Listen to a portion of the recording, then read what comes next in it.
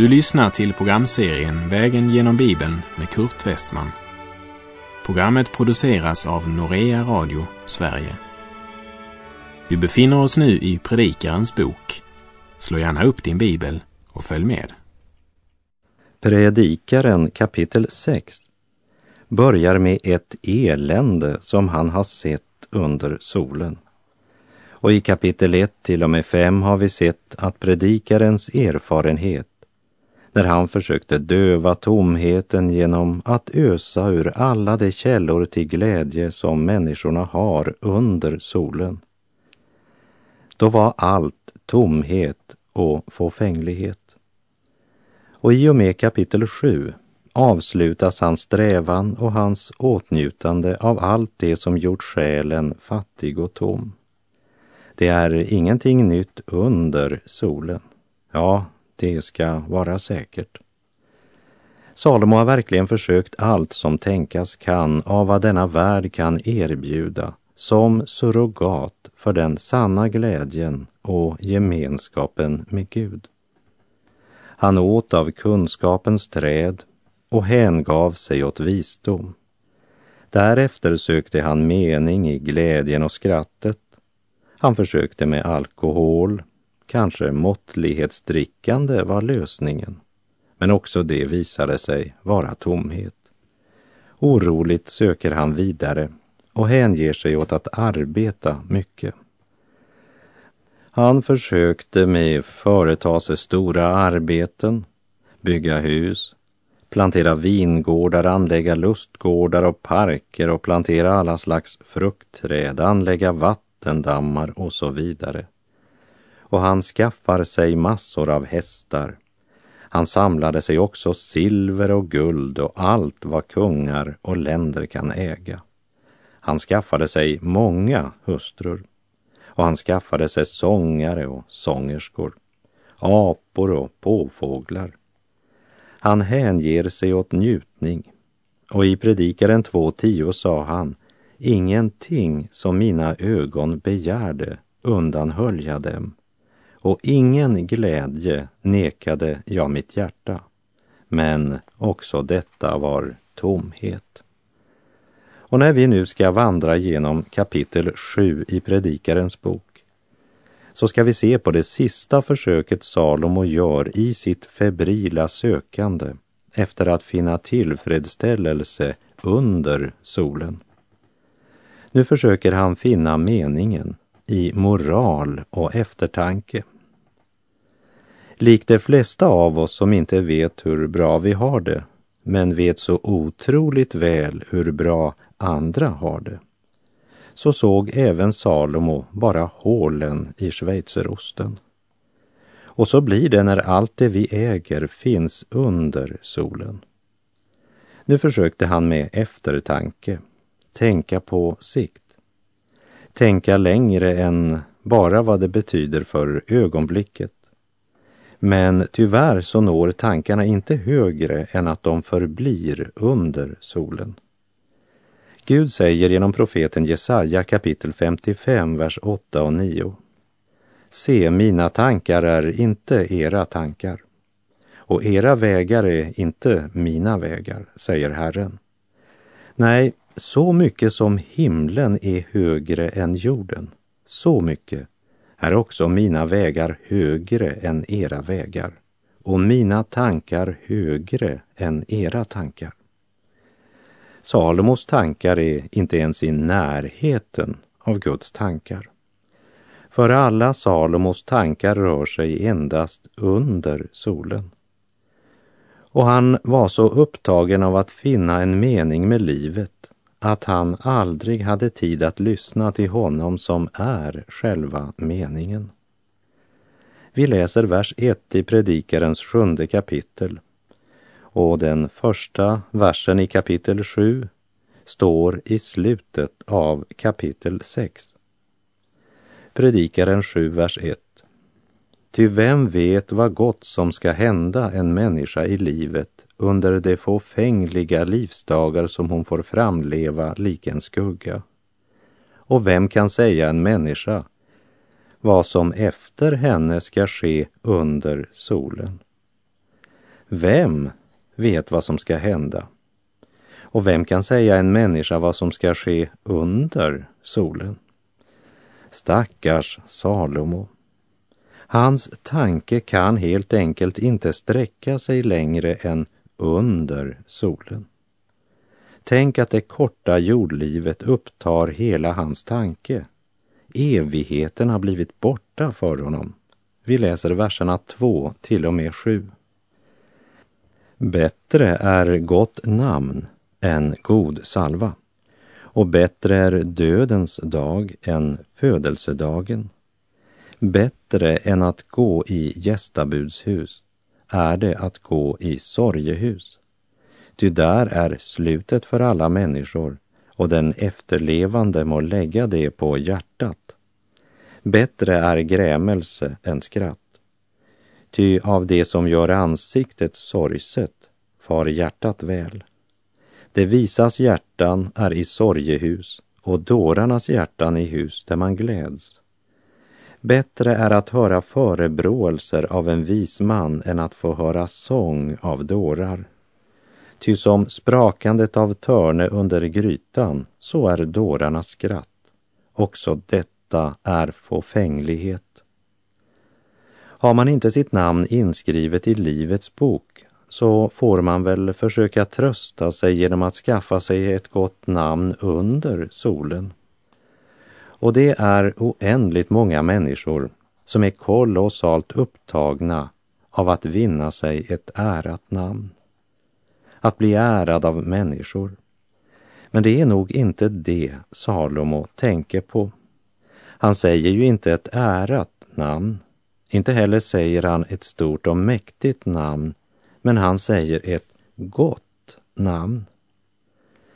I vår västerländska kultur tänker vi kanske inte så mycket på vad namnet betyder när vi ger våra barn ett namn. Men i den judiska traditionen så är man än idag upptagen av vad namnet betyder. Du, så att säga, är vad du heter.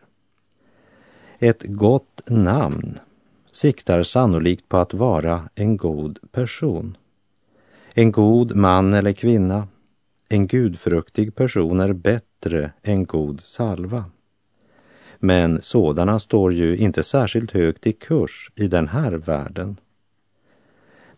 Det finns många stora namn här i världen, eller under solen, för att tala med Salomos ordbild. Många stora namn som trots sin stora glans slocknar totalt inför evigheten.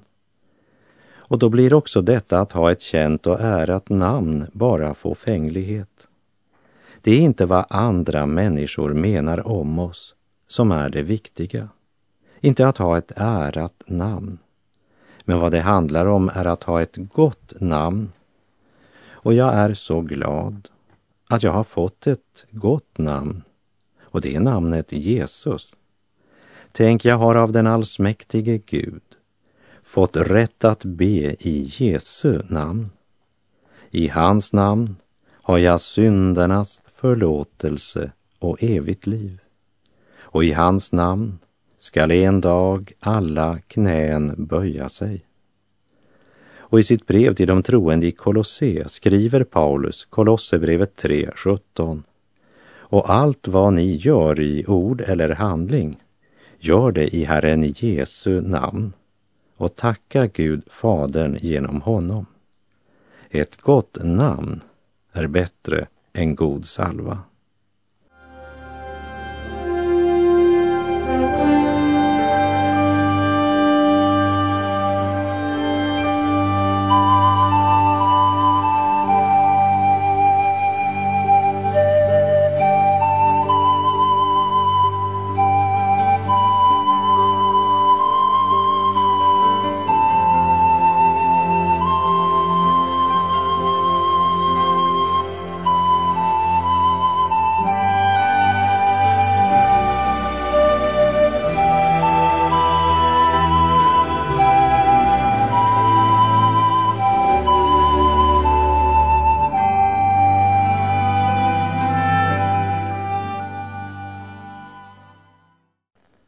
Salomo sa, bättre bättre än att gå i gästabudshus är det att gå i sorgehus. Kan han verkligen mena det? Att en begravning eller besöka ett hus som har sorg skulle vara bättre än att gå på festmiddag hos en vän som har något glädjande att fira. Många människor skulle säga tvärtom. Men Salomo, han vet att sanningen inte alltid ligger på ytan.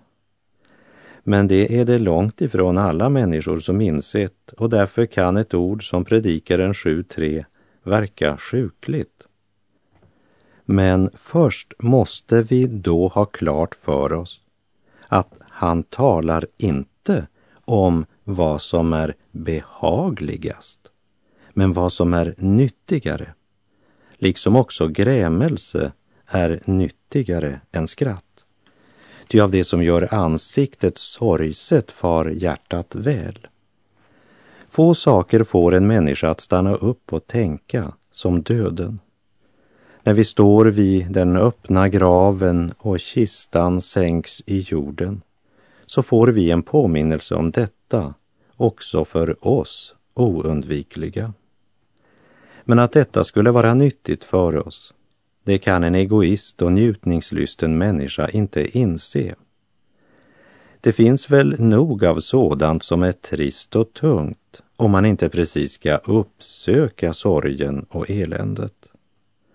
Då föredrar många att hellre samlas med sina vänner, spela lite glad och festlig sång och musik, skämta och skoja och glömma allt det trista.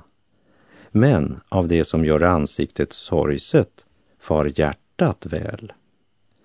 Det är bättre för oss att vi lever med öppna ögon mitt i livets, dödens och evighetens verklighet. Därför är det mycket nyttigt att besöka ett hus som har sorg. Och det är gott för dem som har sorg att vi besöker dem. Det är ingen överdrift att säga att vi lever i en värld som är full av tårar, nöd, sorg och förtvivlan. Men vi är ofta så självupptagna att vi inte ens märker det tysta ropet från alla nödställda och förtvivlade människor runt omkring oss. Och det är nyttigt för oss att besöka det sörjande och komma i direkt beröring med den nöd som så ofta eljest är osynlig för oss. Vi är ofta så otacksamma, missnöjda och krävande. Det är inte många som vet hur bra de har det, men däremot vet de mycket väl hur bra andra har det. Kära vän, besök ett sorgens hus. Låt världens nöd klappa på din dörr. Vi har så otroligt mycket att lära om hur bra vi egentligen har det. Det är högst aktuellt i en tid då folk gör vad som helst för att undgå sorg och smärta. Och om man varit på en begravning så hinner man inte mer än 100 meter utanför kyrkogården innan man pratar om väder och vind eller serverar ett skämt. Man har nyligen stått vid en öppen grav, men det vill man inte lägga på hjärtat. Hör vad Salomo säger. Bättre än att gå i gästabudshus är det att gå i sorgehus. Ty där är slutet för alla människor, och den efterlevande må lägga det på hjärtat.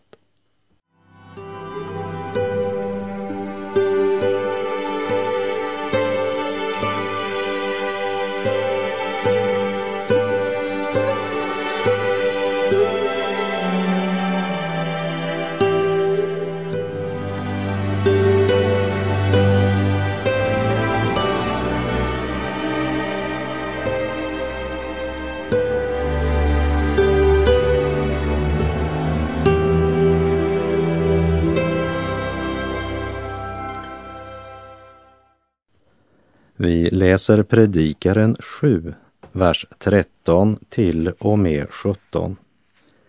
Se på Guds verk. Vem kan göra rakt vad han har gjort krokigt? Var alltså vid gott mod under den goda dagen och betänk under den onda dagen att Gud har gjort denna så väl som den andra, för att människan inte ska finna ut något om det som ska ske när hon är borta. Det ena som det andra har jag sett under mina fåfängliga dagar. Mången rättfärdig som har förgåtts i sin rättfärdighet, och mången orättfärdig som länge har fått leva i sin ondska. Var inte allt för rättfärdig och inte allt för mycket vis, om du inte vill fördärva dig själv. Var inte allt för orättfärdig och var inte en dåre, inte vill du dö i förtid. Jag känner behov för att än en gång påminna att den som skriver i Predikarens bok är en man som hade en mycket lovande och underbar start i livet. Han började i ödmjukhet, i Guds närhet, utrustades med större visdom än någon människa på jorden före honom. Men han citerade bara sin visdom för andra. Han praktiserade inte sin visdom och valde att följa sitt eget begär och sina ögons lust. Och det var ingenting han nekade sitt hjärta. I allt det här så miste han kontakten med honom som är ovan solen. Och under solen är det ingenting som är verkligt nytt. Och det är alltså en man som lever under solen som gör sina reflektioner i Predikarens bok. Så när han säger var inte allt för rättfärdig, så är det inte den rättfärdighet som kommer från Gud han talar om. Men det ligger något i den vise Salomos ord som är värd att ta vara på och lära av. Var inte allt för rättfärdig. Kristus, som också kallas för rättfärdighetens sol, är helig, ren och fullkomlig, och hans rättfärdighet är gudomlig. Och det fullkomliga och gudomliga blir aldrig överdrivet. Men Salomo, trots sin stora visdom, vandrar på den väg där han inte längre har kontakt med honom som är ovan solen, och har därför blivit så förblindad av denna tidsålders Gud att hans tankar och hans tal kretsar omkring mänsklig rättfärdighet, och den har lätt för att bli överdriven.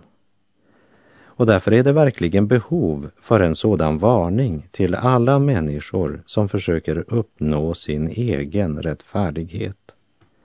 Alla överdrifter, vare sig det sker av onda eller goda motiv, är en del av den stora tomheten som det finns så mycket av under solen. Och effekten av sådana överdrifter anar vi när vi läser resten av vers 17. Var inte allt för rättfärdig och var inte allt för mycket vis, inte vill du väl fördärva dig själv. Överdrifter hör till det ofullkomliga. Alla former för överdrifter har sina rötter i synden, i vår fallna natur. Och alla överdrifter, tillsammans med allt annat som är i strid med Guds vilja, fördärvar oss själva. Därför borde också du och jag ta denna varning på allvar. För det är mer än en människa som hindrat sin egen andliga växt genom att vara strängare mot sig själv än vad Gud är mot dem. Gud förlåter dem, men de förlåter inte sig själva.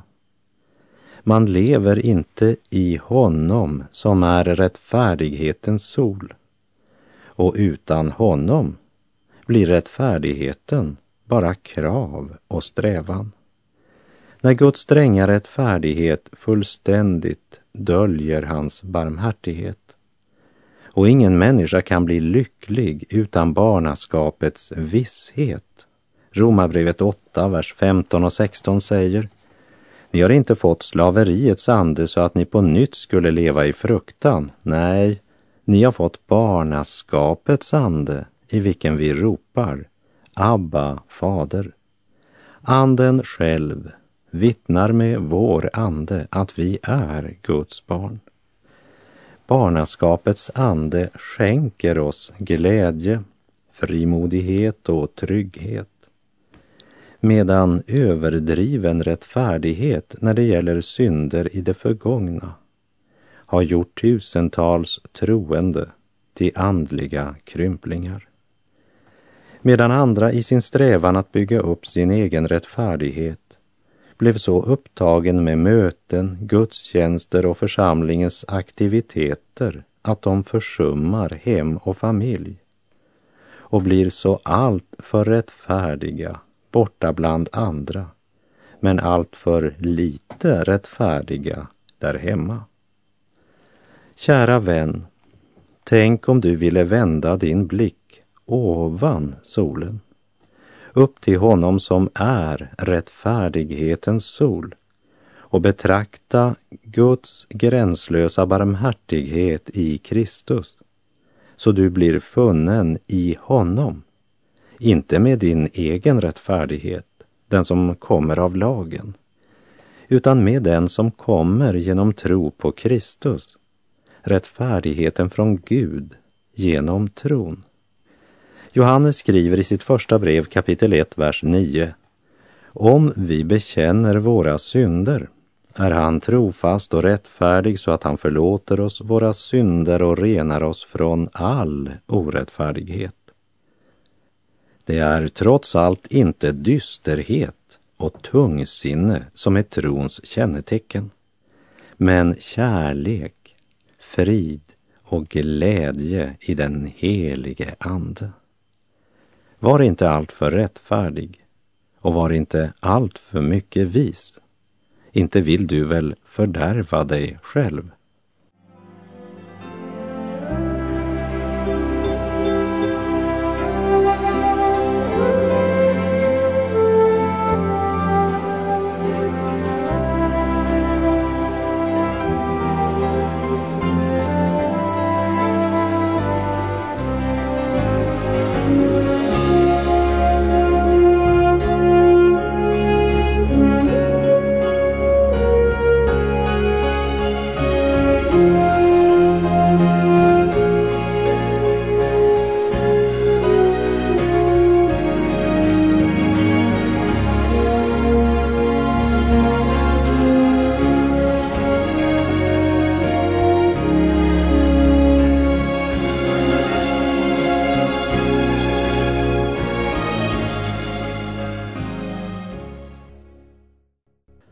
När Salomo säger var inte allt för rättfärdig, betyder det alltså inte att man inte ska ta det allvarligt med synden, men att man inte ska försöka att genom vår stränghet bygga upp vår egen rättfärdighet.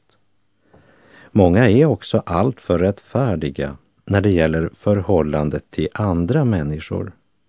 Precis som tjänaren som hade fått sin egen skuld efterskänkt, men som när han mötte sin medtjänare, som var skyldig honom endast 100 denarer, tog fast honom och ville strypa honom och sa: betala vad du är skyldig. På sätt och vis var han rättfärdig, för han hade juridiskt rätt till dessa pengar. Men både hans medtjänare och hans herre tyckte att han var allt för rättfärdig. Och det är något av denna dömande ande som ser den lilla flisen i sin brors öga, men inte ser bjälken eller timmerstocken i sitt eget öga. Det är den man tyvärr ofta kan möta, inte minst bland alla dessa självutnämnda så kallade väktare på muren. Skrivbordsteologer som med sin stora kunskap är så duktiga att citera Guds ord, men så främmande för att praktisera Guds ord. Överdrift är den fallna människans specialitet, och slår det inte ut åt ena hållet så slår det ut åt det andra. Därför varnar Salomo oss, inte bara för att vara allt för rättfärdiga, men i Predikaren 7:18 säger han: var inte allt för orättfärdiga och var inte en dåre, inte vill du dö i förtid.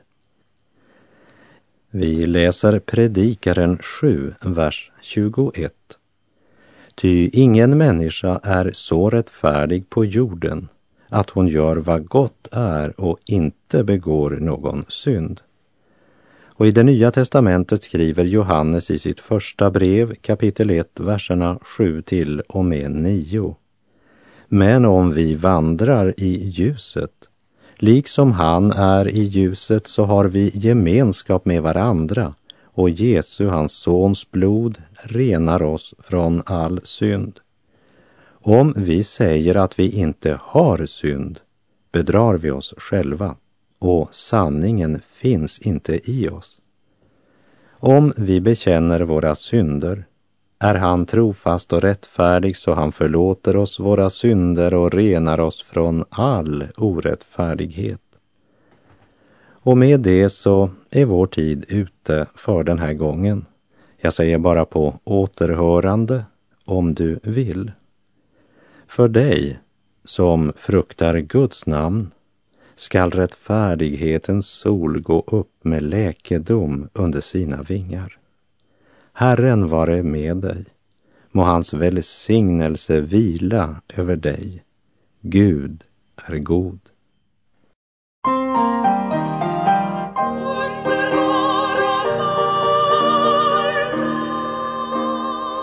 Underbara balsam, Jesu namn som läker hjärtat sår.